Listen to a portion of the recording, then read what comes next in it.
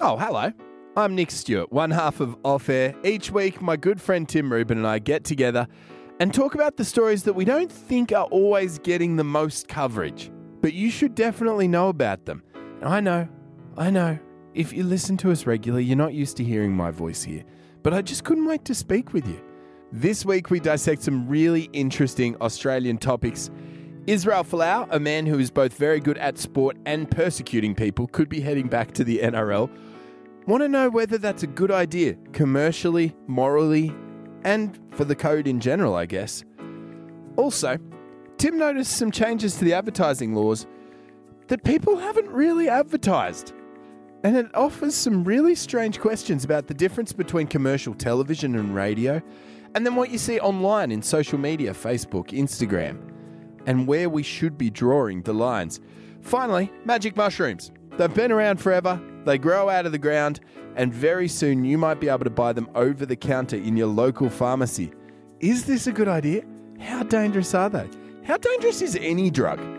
Well, find out. This is Off Air. What is our mandate? Tim Rubin. It's super creepy to reanimate somebody's dead father for their birthday. Nick Stewart. I really leaned into trying to get radicalised by ISIS. You're listening to Off Air. I believe it's this. Nick, I'm in the promised land. Look where I am. I'm in Melbourne in my share workspace in a little private booth now where I don't work all day in the booth, but I'm back. I got out of Sydney. I do love how you escaped and it was a really quick exit. But I also love how those wanky private workspaces, like the one you're in, I love it how they try to make, like, it looks like you're in a radio studio right now. They've even got soundproofing stuff on the wall. They have foam on the walls. This is just a little, like, meeting room. Normally I'm out in the middle in the bullpen and I'm surrounded by some cool other startup-y people. But, what do they do? Is there any good... Can you give us any investment tips? There's good people. There's a reusable cup company that sits across from me. There's a software designer, a television writer, an architect, all on my table as well. So it's very exciting. That is kind of cool. Look, speaking of share tips, I did thoroughly enjoy the phone call I got from you last Thursday, which was at about 9 a.m, you just screaming at me, can I send you $200 to please invest into GameStop? Please invest it now. And okay. I said, look, I think first and foremost, it's traded on the US share market, which doesn't open till about 9 or 10 o'clock tonight. And secondly, I think the buzz might have gone by then. And it had risen. Look, the GameStop, which I'm sure we've all heard of a million times, it did rise from about $3 at the start of the year to something like $420. The only problem was the day after you rang me, it crashed down to about $200. So we would have lost most of our money. So I called you because I know that you trade in shares. I'm not a share trader. I had seen this story and we see things normally at the start of the Australian news cycle and it was just trickling into Australia and I thought that meant it's going to trickle into the UK and other places as well and it will probably continue to blow up for about the next 3 or 4 days. But then it got taken off the stock exchange by dodgy companies and now there's an American inquisition into it. So yes, that's a very long way of me saying I would have lost all of our money. So thank you for not listening to me. I did you notice how I gave you like the really shitty friend answer where I was like, yeah, all right, I'll call you tomorrow to let you know if it's a good idea. Like I didn't want to stamp out your enthusiasm. But I also think I know a pyramid scheme when I see it. Although I did like how the major trading company that all the Reddit users were using was called Robinhood, which traditionally you would think would steal from the rich to give to the poor. And instead they stopped the poor from stealing from the rich. There are, just by the way, I was speaking to Ellie about this last night. There are a lot of people who don't know how this all went down. They just know there was a company that was worth a lot and then was not worth anything. Can you boil it down in 10 seconds, how that happened? So when you think about trading shares really quickly, what happens is you think you invest your money in and then that company will do something good and the value of that company will increase. So more people will buy shares, thus increasing the value of your shares. But there's actually a second side to trading, which is called shorting, which is where a lot of major investment firms will basically bet on a company failing. So they will borrow shares off people and pay to borrow shares. So say, for example, if you had shares in GameStop and I wanted to short GameStop, I would come to you and say, hey, that share that you have, can I borrow that off you for a month? So I won't buy it. You still own the share. I'll give you a share back at the end of the month and I'll pay you money to do that. So I'll pay you $10 to do that. Mm-hmm. And what I'm banking on is in that period of time, that share will turn to shit. So what I have borrowed off you for that $10, the share might have been valued at 20. I'll go sell it to someone behind your back without telling you. And then at the end of the month, you need a share back off me and I'll go buy it back for $3 and I will have made $7 profit. Gotcha. Does that make sense? It does make sense. So people were essentially, in short, they're betting that share prices are going to go down. Which is a fair bet when it's a company that essentially is EB Games. That sells in the middle of a global financial crisis. Sells DVDs and yeah. PlayStation games. And then Reddit users went, hey, wait a second, we can drive the share prices up. And fuck this company that has shorted it. Yes, and fuck over the hedge funds, which they did. And then the hedge funds got very angry about that. And then, surprise, surprise, the people who the hedge funds are friends with the people that run the stock market. And so they said, oh, we got to stop this. Yeah. Because these people are profiting off our dodgy dealings. Mm-hmm. And and so they just shut the whole game down. And now people are very confused about it. Anyway, this is not one of our topics today, is it? No, but it's just rich people. Long story short, it's rich people being wankers, but also if you hear about something that's too good for true, just the general gist, it's like Bitcoin, it's like all the other sketchy things you try to get me involved in, Tim. I don't think you... No, I've never tried to get you involved in Bitcoin.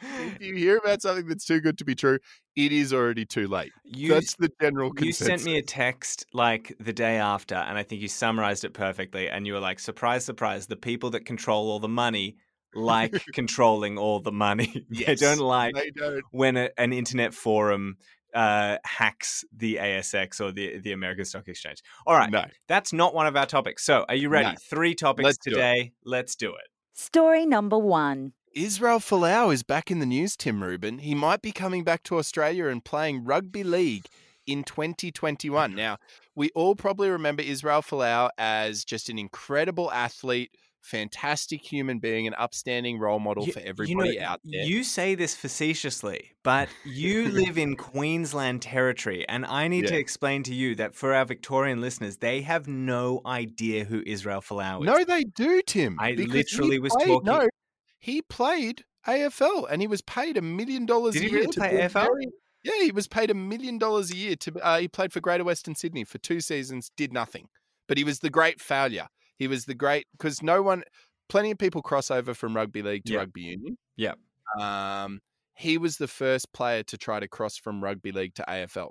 And he was paid $1 million a year to do it and failed miserably. And he couldn't do it. Okay, but that's not why he's famous. So for our people who don't follow rugby, why did he then blow up? Go ahead. Well, he's a tri-code athlete. So he played AFL, rugby league, rugby union, and essentially did his career in, he's a devout pastor. He's extremely religious. It's a Pentecostal religion. I don't think it's straight Mormonism, but it's more of a hybrid of a few. Well, it's definitely not gay Mormonism, because we'll find out in a second. He essentially put up a Instagram post about 3 years ago that said, warning, drunks, homosexuals, adulterers, liars, fornicators, thieves, atheists, and idolaters, which I don't know what an idolater is. Someone who uses italics when they don't need to. Repent. And then he said, those that are living in sin will end up in hell unless you repent. Jesus Christ loves you and is giving you time to turn away from your sin and come to him. Now, obviously, this blew up because he was playing rugby union for Australia at the time, and the Wallabies are traditionally an extremely proudly inclusive team and very forward-thinking when it comes to gay rights and the LGBTI community. Well, they're trying to be forward-thinking in general, because that was the team that sung the national anthem using the Indigenous line, or in the Indigenous language very recently, and this was before the anthem had changed. So you could definitely say that Australia's rugby union team is progressive as a whole. Absolutely. And some of their biggest spokespeople, David Pocock, has actually almost gone to jail in other countries for standing in front of mining deposits, things Wow. like that. It's very forward-thinking people. And so obviously everyone was really upset. Israel Folau was the face of rugby union at the time in the world, basically, outside of the All Blacks. And people were really upset that he was alienating a lot of gay players. There has still never been an out player. I hate using the term out, but an openly gay player. There is a famous example of a guy who has now come out after his playing career, but even said he felt uncomfortable then, and he played with Israel Folau. He was banned from rugby union, kicked out of the sport. Israel Folau was, not the guy who came out. Yeah. No, sorry. Got to clarify that. He now might be coming back to rugby league. It's been about 2 years. He's been over in the UK playing rugby league over there, and he wants to come back to the NRL and play for the St. George Illawarra Dragons. Which is my team as well. Is it really? Yes, I follow them from afar. When I was born, my dad told me I was a Dragon supporter, so that was it. You do follow them from afar because they're shit. Tim, I want to know, should he come back? Should a great athlete, and he is a great athlete, be allowed to play despite his very controversial, poor form religious views? I think it's a really big decision for the NRL to make at the moment. I think that Rugby Union Australia made a great decision to remove him. And now I don't think that anybody can say whether or not he should be allowed to or whether he shouldn't be allowed to. But the NRL as an organization needs to make a decision about what they stand for and where they side within the conversation about gay rights. I think that I obviously completely disagree with Israel Folau saying that what did he say, that gay people are going to go to hell? I mean, I don't. Yeah, essentially that was it. He came back out and did re-clarify that statement and said he still loves gay people because he loves everybody, but they will go to hell. Which is, It's an interesting dilemma because whilst I disagree with Israel Folau, and we speak about freedom of speech quite a lot on this podcast, and previously we've spoken about it in reference to Donald Trump, and I think a lot of people get very confused about freedom of speech, and Donald Trump is one of those people who didn't understand what it was at all. Israel Folau is allowed to have those views. Under the contract that he had signed to play with Rugby Union Australia, it said that his social media was a part of was basically a representative of Rugby Union, and so they were able to legally fire him because of what he had written. But he is allowed to have those views, and I don't think that we as a society should fire people from any job based on whatever views they have, unless you're in a specific situation like that, where he's representing something.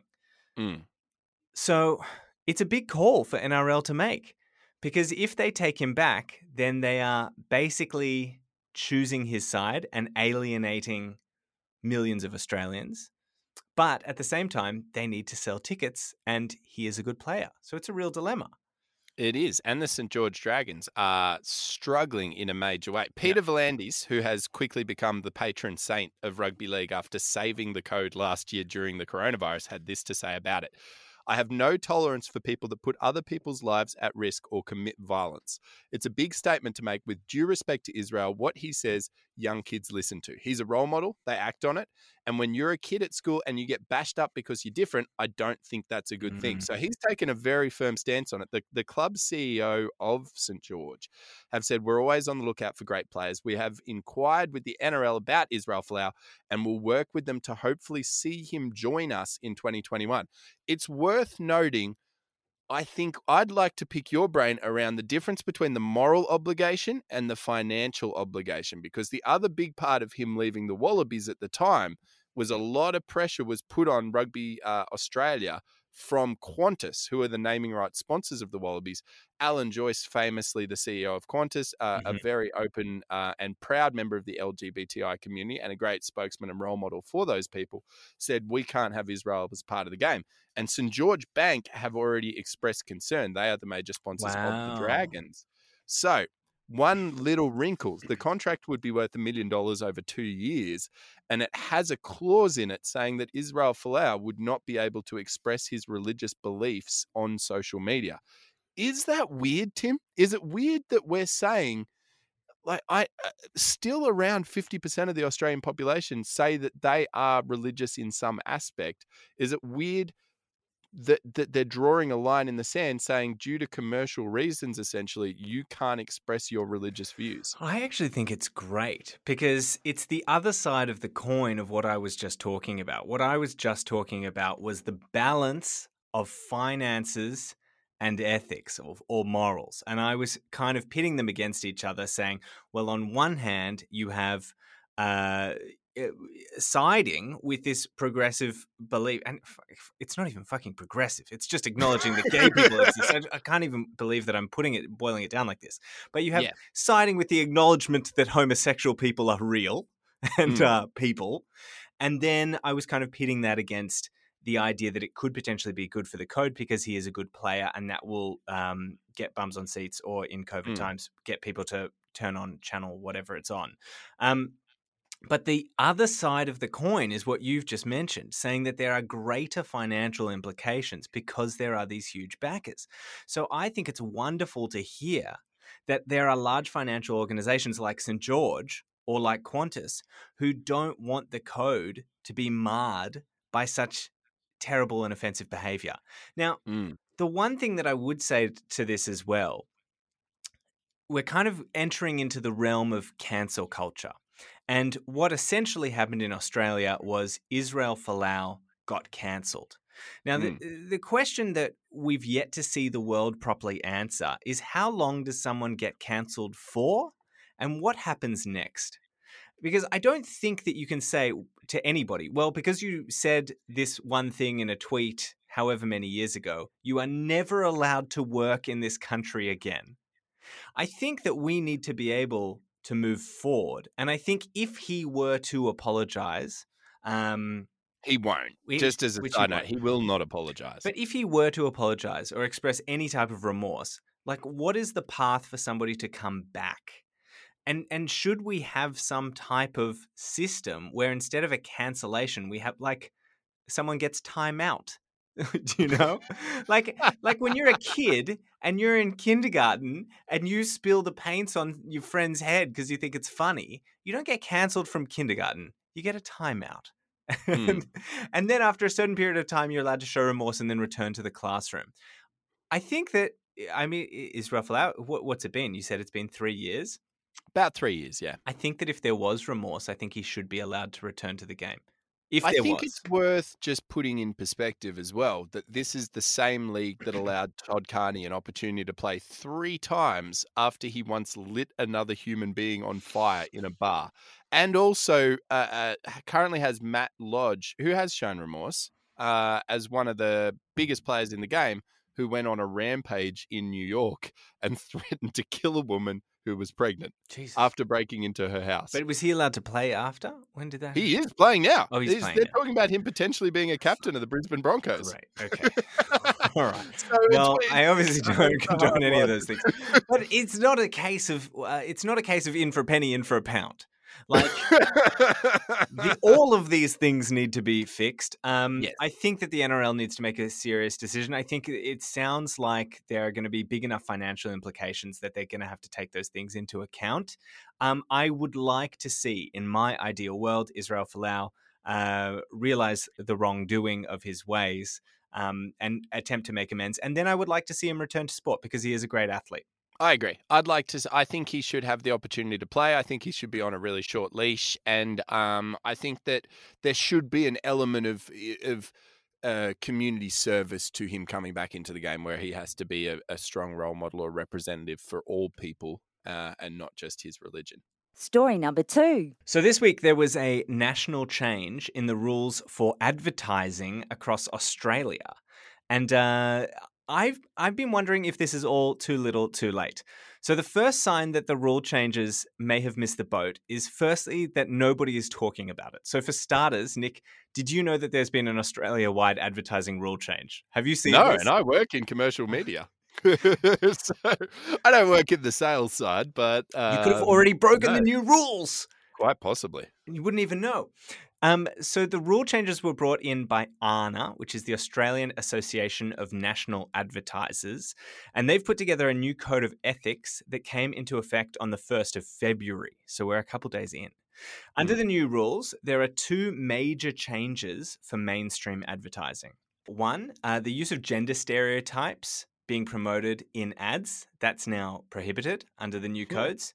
And two, the other is the use of overtly sexual imagery in ads where it is not deemed appropriate. So, for example, in a lingerie ad, you could be sexual, but in an ad for a new phone or for a beer, we don't need to see a naked woman on a billboard on the highway. Nick, they say that sex sells. So is this anti-capitalist? I think that's a fascinating rule to police. I think it's going to be really hard. It draws my mind to the fact, so a really good example, smart advertisers will bypass these rules. Ultimately, they will find a way to bend these rules to still suit their products. And a great example of that is the way we advertise cars. So if you look at a car ad, specifically if it's a performance car, you'll often notice that it's driven off-road. Have you ever noticed that? That like quite often if you see a Holden Commodore fanging along in an ad, it's done on a salt flat. Yeah. Or if you see a four-wheel drive and they want to show that it's tough and it can move, it'll be done off-road. That's actually Up a mountain, specifically yeah. done. Yeah. So that it doesn't appear on roads because there are laws in place banning advertisers from showing cars perform illegal activity or perform outside of the realm of what would be acceptable on Australian roads. And it's also a big part of the reason that those ads do lean into hypermasculinity for those cars and things like that, because advertisers have gone, well, if we can't do it on the roads, we're going to find a different way to do it. So we're going to add an AC/DC song to it and blow it up. So I do wonder how you go about policing specifically the gender stereotypes one. That's the one that it's a really I find curious, because does that mean you can't? So you see your ad for Ladbrokes, and it's all men sitting in a pub gambling, having a great time. Is that a reinforcing a gender stereotype? It doesn't say. And it's a really great question that you ask, and these are the questions that I think we need to ask. On the flip side, one of the examples in the article that I was looking at, one of the only articles that I could find that was talking about this, was an example of a PinoClean ad, and it had a woman lying in a hammock and then a picture of PinoClean, and it said, "PinoClean, put some time back in your day." And what it was obviously insinuating was that this woman is able to clean faster with PinoClean. And so obviously there are gender stereotypes being promoted there that women do the cleaning. But at the same time, how do you ungender stereotype that ad? So does there need to be a man and a woman in all ads? Small Thai child, I think. Yeah. Do you need to have all stereotypes in an ad? And then you start to get into, well, if you're PinoClean, I don't think that they're not like, yeah, fucking gender stereotypes, we want to promote them. They probably have done a whole bunch of advertising and have found that they probably have some statistics to show who is more likely to buy PinoClean in the family. So specific who was in that hammock. She would have been a specific age. She would have even probably had a specific hair color. They would have put her in specific clothes. Yes, exactly. And so if they have this data and they go, I mean, I don't know this data, but let's say they go, okay, 70% of households, women buy the cleaning products. Are they then not allowed to target their advertising based on that data? Or do you need to cram a man into that hammock as well somewhere? It's an interesting. This is where while I understand these rules, I think I'm probably opposed to them from the perspective that I think that media is a bit of an open market, and I also think that bad stuff will get pointed out as being bad. I mean, have you seen the Tom Waterhouse ads recently? Have they popped up in your... So I haven't seen ads, but I've seen his Facebook and Instagram posts of him standing... that's what I'm referring to. Oh, yeah, okay. So they weren't ads. So they were Facebook and Instagram posts. Which is different. And this is also where I'm leading to next. But go ahead. Tell me what you want to say about those. They're obviously shit. I mean, and so everyone it's has him picked up on standing with him. 5 bikini-clad women. Yeah, bouncing on trampolines or holding lambs, Yeah. doing just weird shit around his place, and he's copped a lot of flack for them because he's not that kind of person. Like he looks as stiff as a brick. He's not the Dan And Bilzerian of Australia, that's for no, sure. He's not at all. But B, because they are pretty bloody atrocious ads that everyone goes, oh, that's a bit fucking gaudy. Like, what are we going back to the Man Show with Jimmy Kimmel in 1999? So, I do think that bad stuff will always be generally considered bad. We as a public are good at self-regulation. So do you think that a company should be allowed to be bad?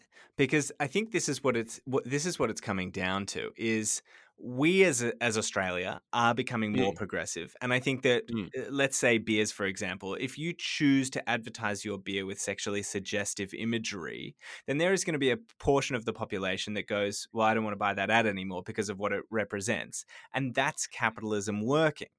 Yes. Should we be getting involved in saying you No. can't advertise in this way?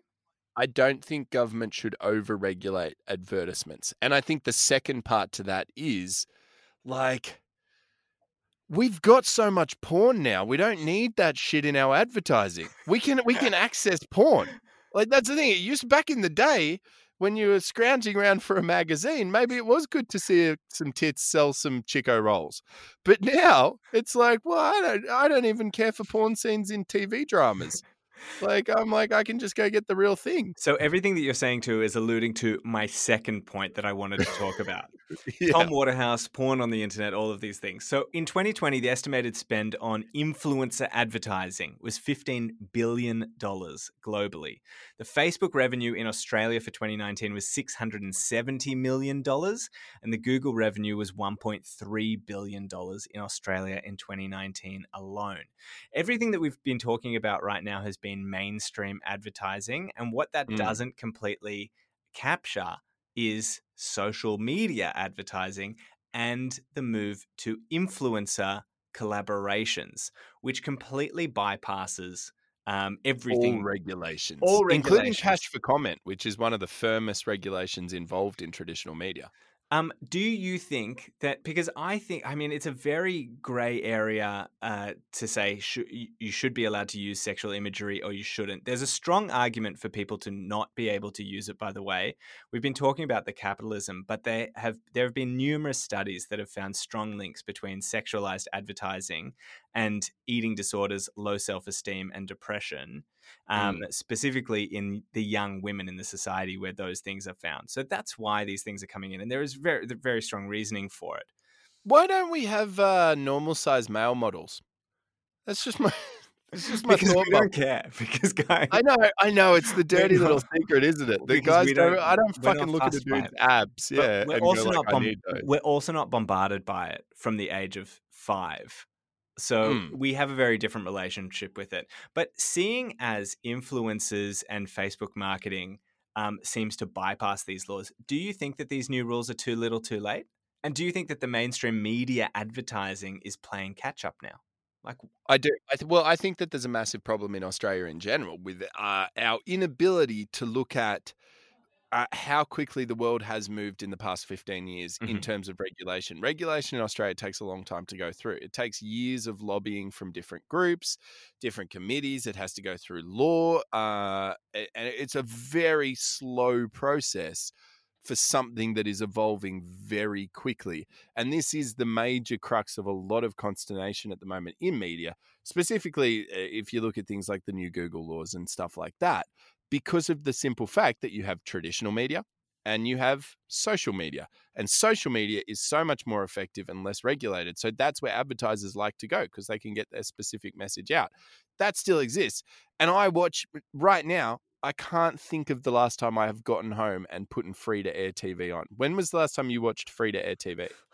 Literally never. I mean, in my Bendigo house, we don't have a TV that's connected to free-to-air. We do watch... Yeah, neither do I. No. Jazz and I don't even have ours connected to an aerial. So we have the 9 Now app that we watch because of House Hunters, aka Dumb Americans, our favorite show, which is just dumb Americans trying to figure out how to buy a house. I don't want to break the spell for you, Tim, but that show is totally fake. They don't end up with any of the houses. Anyway, that's the only free-to-air television that Mm. I consume at all. But Yeah. I don't even watch it on free-to-air television. So I think that these forms of advertising are slowly eroding. And I think Yeah. that as a body, they are trying to keep up now and trying to be progressive. And I think that unfortunately, I mean, as we showed by you not having even heard about these and you working in the industry that it directly affects, I don't think anybody cares. I think it's too No. little too late. I agree completely. What we actually need to address is how do we get some sort of control over social media before it becomes a free run anything, and maybe it should be. That's the thing. But then you undo all these years of, as you said, body dysmorphia and gender stereotypes and all those types of things, tobacco, all of that. Like it's funny. So it'll be interesting to see how it evolves. It won't, I'll make sure that I include a female voice next time I've taken my shirt off and I'm trying to sell beer to people over the radio, which I'm not allowed to do anyway. Which you can't do. Story number 3. Tim Rubin, we're all going to get on the mushies. What do you mean? You might have missed this great news, and there was some great chat around it in the Facebook group, which you can join, Off Air Community. It is a private group, so just send us an invite around the fact that CBD lollies are now going to be readily available over the counter from some pharmacies, although I have heard the prices are going to be pretty unreal. You get CBD oils, not CBD. Yes, it's not lollies. Not Hopefully we lollies. get the lollies soon. I'm hoping if the oils come through that the other stuff is going to come through soon. Well, obviously, because you just slipped it in. I think, what's that an example of? Wishful thinking? Yeah, exactly. Yeah. Okay, it's all legal. So CBD oil, the laws have changed. We're going to be seeing it in pharmacies. Yes, that's the small part of the story. Mm-hmm. Great stuff. So happy to see so many people in the Facebook group wanting to get involved with that. I think it's going to be fantastic for depression. I've mentioned it a bunch of times in the podcast before. New news this week, the same association, which is the Therapeutic Goods Association, which greenlit CBD lollies,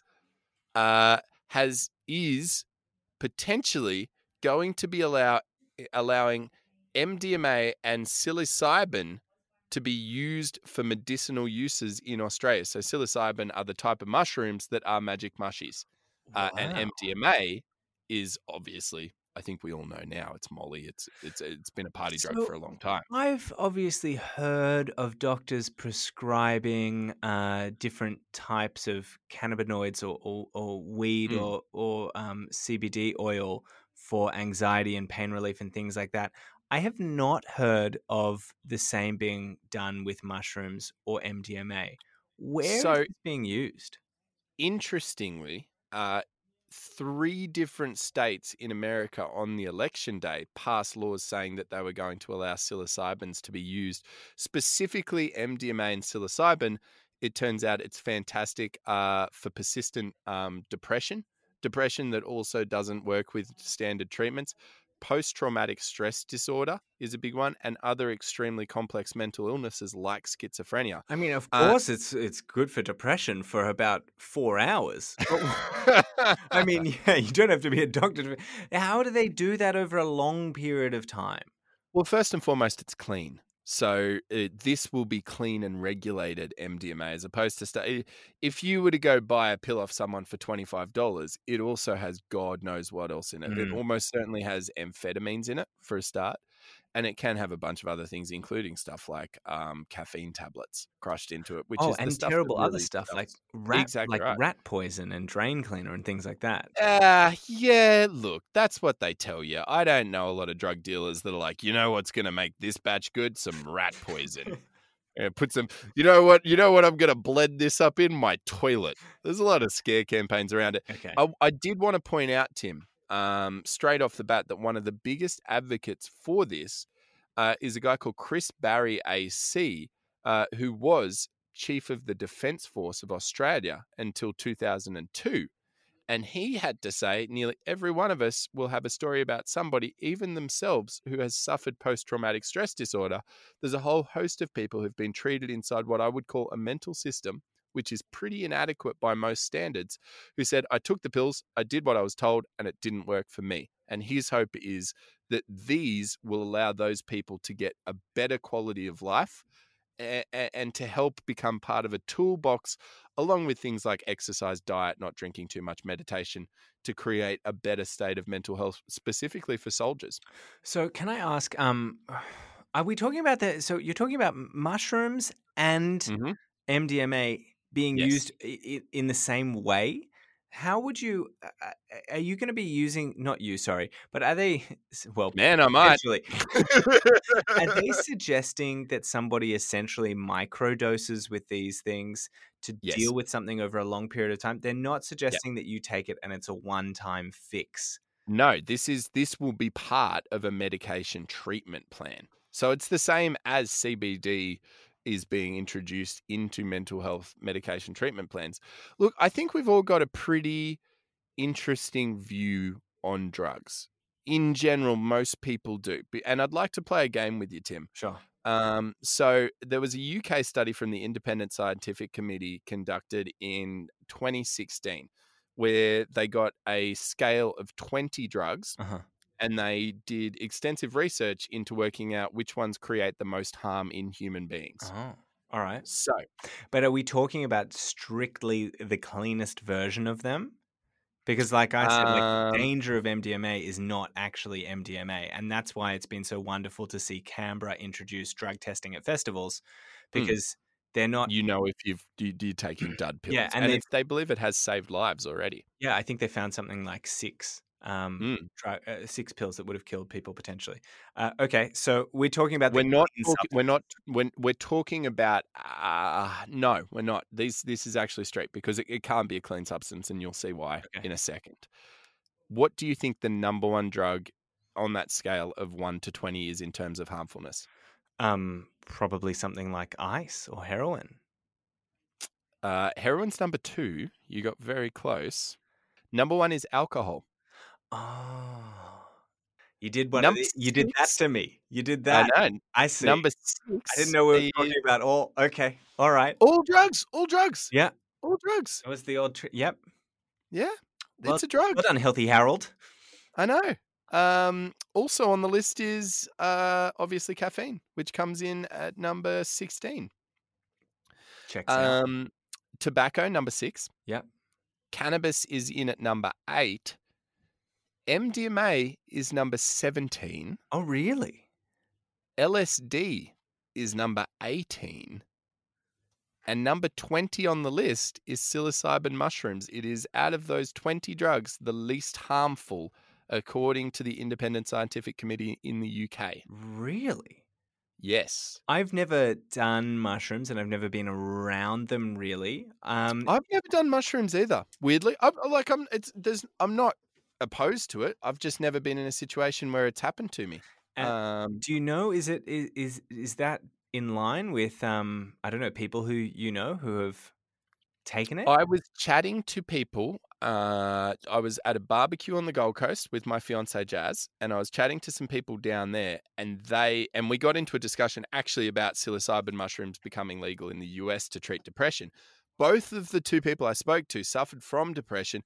Both of them were self-dosing with mushrooms and said it was fantastic. They said that they've tried everything. They've tried heavy-duty antidepressants. They've tried a bunch of stuff. They now go get the mushrooms themselves out of cow shit and blend it up and create their own tonic that they then will use when they're going through hard times. And they both said it was the best thing that they had found for them. They both had sort of far off stares, and I had a feeling they might have been on mushrooms when I was talking to them. Yeah, and but some people's pain is severe. Some people live without being able to function with the pain they experience. Well, my question is, and I don't know where this stands in your graph of 1 to 20, but I think we've all met people who are, for lack of a better term, drug fucked.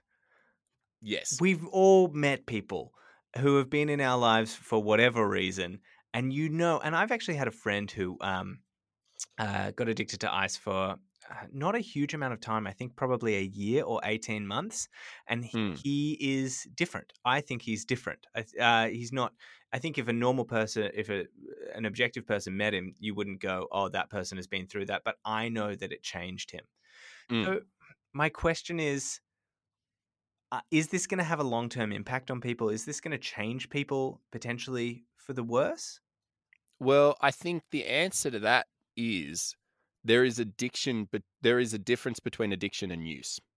An addiction of anything is going to be harmful for someone on a long-term basis because it literally changes our neurological pathways. They've proven that addiction to anything can create different synapses and neurological pathways that will change your brain. But use of something is a different term. People can use drugs and not be addicted to them. People can, you and I drink alcohol and we're not addicted to it. But there are also people I know, I have friends who are alcoholics who can't drink alcohol anymore because they've realized that it has affected their brain, it affects their decision making. So it's always important to draw a line between addiction and use. And what this is referring to is safe medicated use and not addiction. Could it potentially lead to people becoming addicted to it and finding it on the free market? Possibly, but statistically in countries where this has happened, it's shown that it doesn't happen at any greater rate to what it does in when it was illegal to do it. Very interesting. Well, I'm looking forward to seeing these studies roll out. I would love to read about the results of them after these studies. I guess they're literally happening now in America. And the other thing that I'll just throw into the mix, the massive news story that broke about the CBD oils becoming legal over the counter in pharmacies in Australia. I went into a pharmacy and asked about it, and they said there's still firstly, it caught them totally off guard. They didn't know that it was coming. The people at Maloof were surprised that you were trying to buy cannabis off them. No, I was walking past one and I thought, you know what, I got to find out. And so I spoke to the pharmacist and I was like, how does it work? And they said it's caught them totally off guard. At the moment, the law has been passed, but now the individual products need to go through the TGA approval system. So it's probably not going to be another couple of months before anything is readily available because all these companies like Blackmores or whoever's going to be making these things needs to figure out what their product is, set it up, and then get it approved. So are you going to try it? Are you going to try CBD? Well, if it's available over the counter, then I've got to trust in the science. And I mean, they're selling it like cough medicine. Yeah, I'll try it for sure.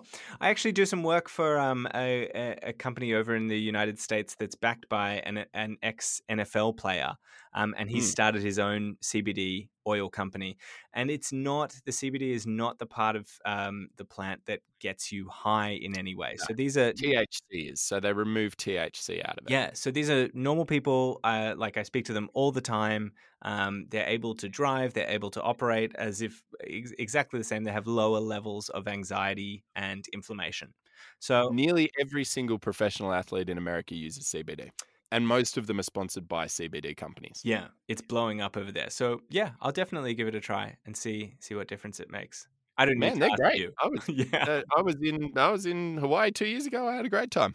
They're lovely. Great for hangovers as well, just as a side note. Yeah, okay. Nick Picks! So there's a hot new Australian drama out, and I'm not sure if anyone would have heard of it, but it's called Rake. I think they've finished now. Have you just discovered it? I have. What season are you watching? I am in the final episode of season 1, so don't spoil. Oh, you're back at the start. Okay, good for you. I wanted to watch it from the start. It's great, though. I can't believe I haven't watched this show. I feel like you were doing so well. You were like finding some cool bands and things like that for Nick Picks, and now you've just brought us right back. Well, I've watched a bunch of Rake. It's a great Richard Roxburgh, fantastic actor. I'm surprised that more people don't know about this show. My Nick Pick, my recommendation for the week is also an Australian film thing. We're being very Australiana today. Good. The Dry, which is at cinemas at the moment. Have you seen The Dry or seen trailers for it? Parents saw it 2 weeks ago. Absolutely loved it. Said you have to see it in cinema. They said it's not a home one. Yeah, I think most movies are better at the cinema. Ellie and I went and checked it out. It stars Eric Bana. It's written by Jane Harper. It captures what I thought was, the storyline was beautiful, very, very well written. Generally, when a book is adapted to a movie, you know that the storyline is going to hold up because it's been through a whole process and it was a great book to begin with. But then also it just captures an element of Australia that I don't think you see in many Australian films. In so many, like Baz Luhrmann's Australia, you see a kangaroo and you see... Pretty bang on, I reckon. This was like he stayed at an Aussie pub in a little town. And just, have you ever stayed at one of those pubs where, we've stayed in one together? We've stayed in one together, you dickhead. Yeah. Well, I stayed in it while I had Golden Staff and you went out. I went out partying. Drinking but all then night. I came back eventually. Like the bed sheets in those rooms and the fan that rotates and just... With noise and... Yes, and the shared bathroom and things like that. It just captures that to a T. So it's a really great movie. I would go check it out. Yeah, I've been told for anyone that, and I know a lot of you out there that consume this do live in regional Australia. It's a great encapsulation of small Australian towns. So I am really excited. I'm hoping to see it this weekend, actually, in VMAX.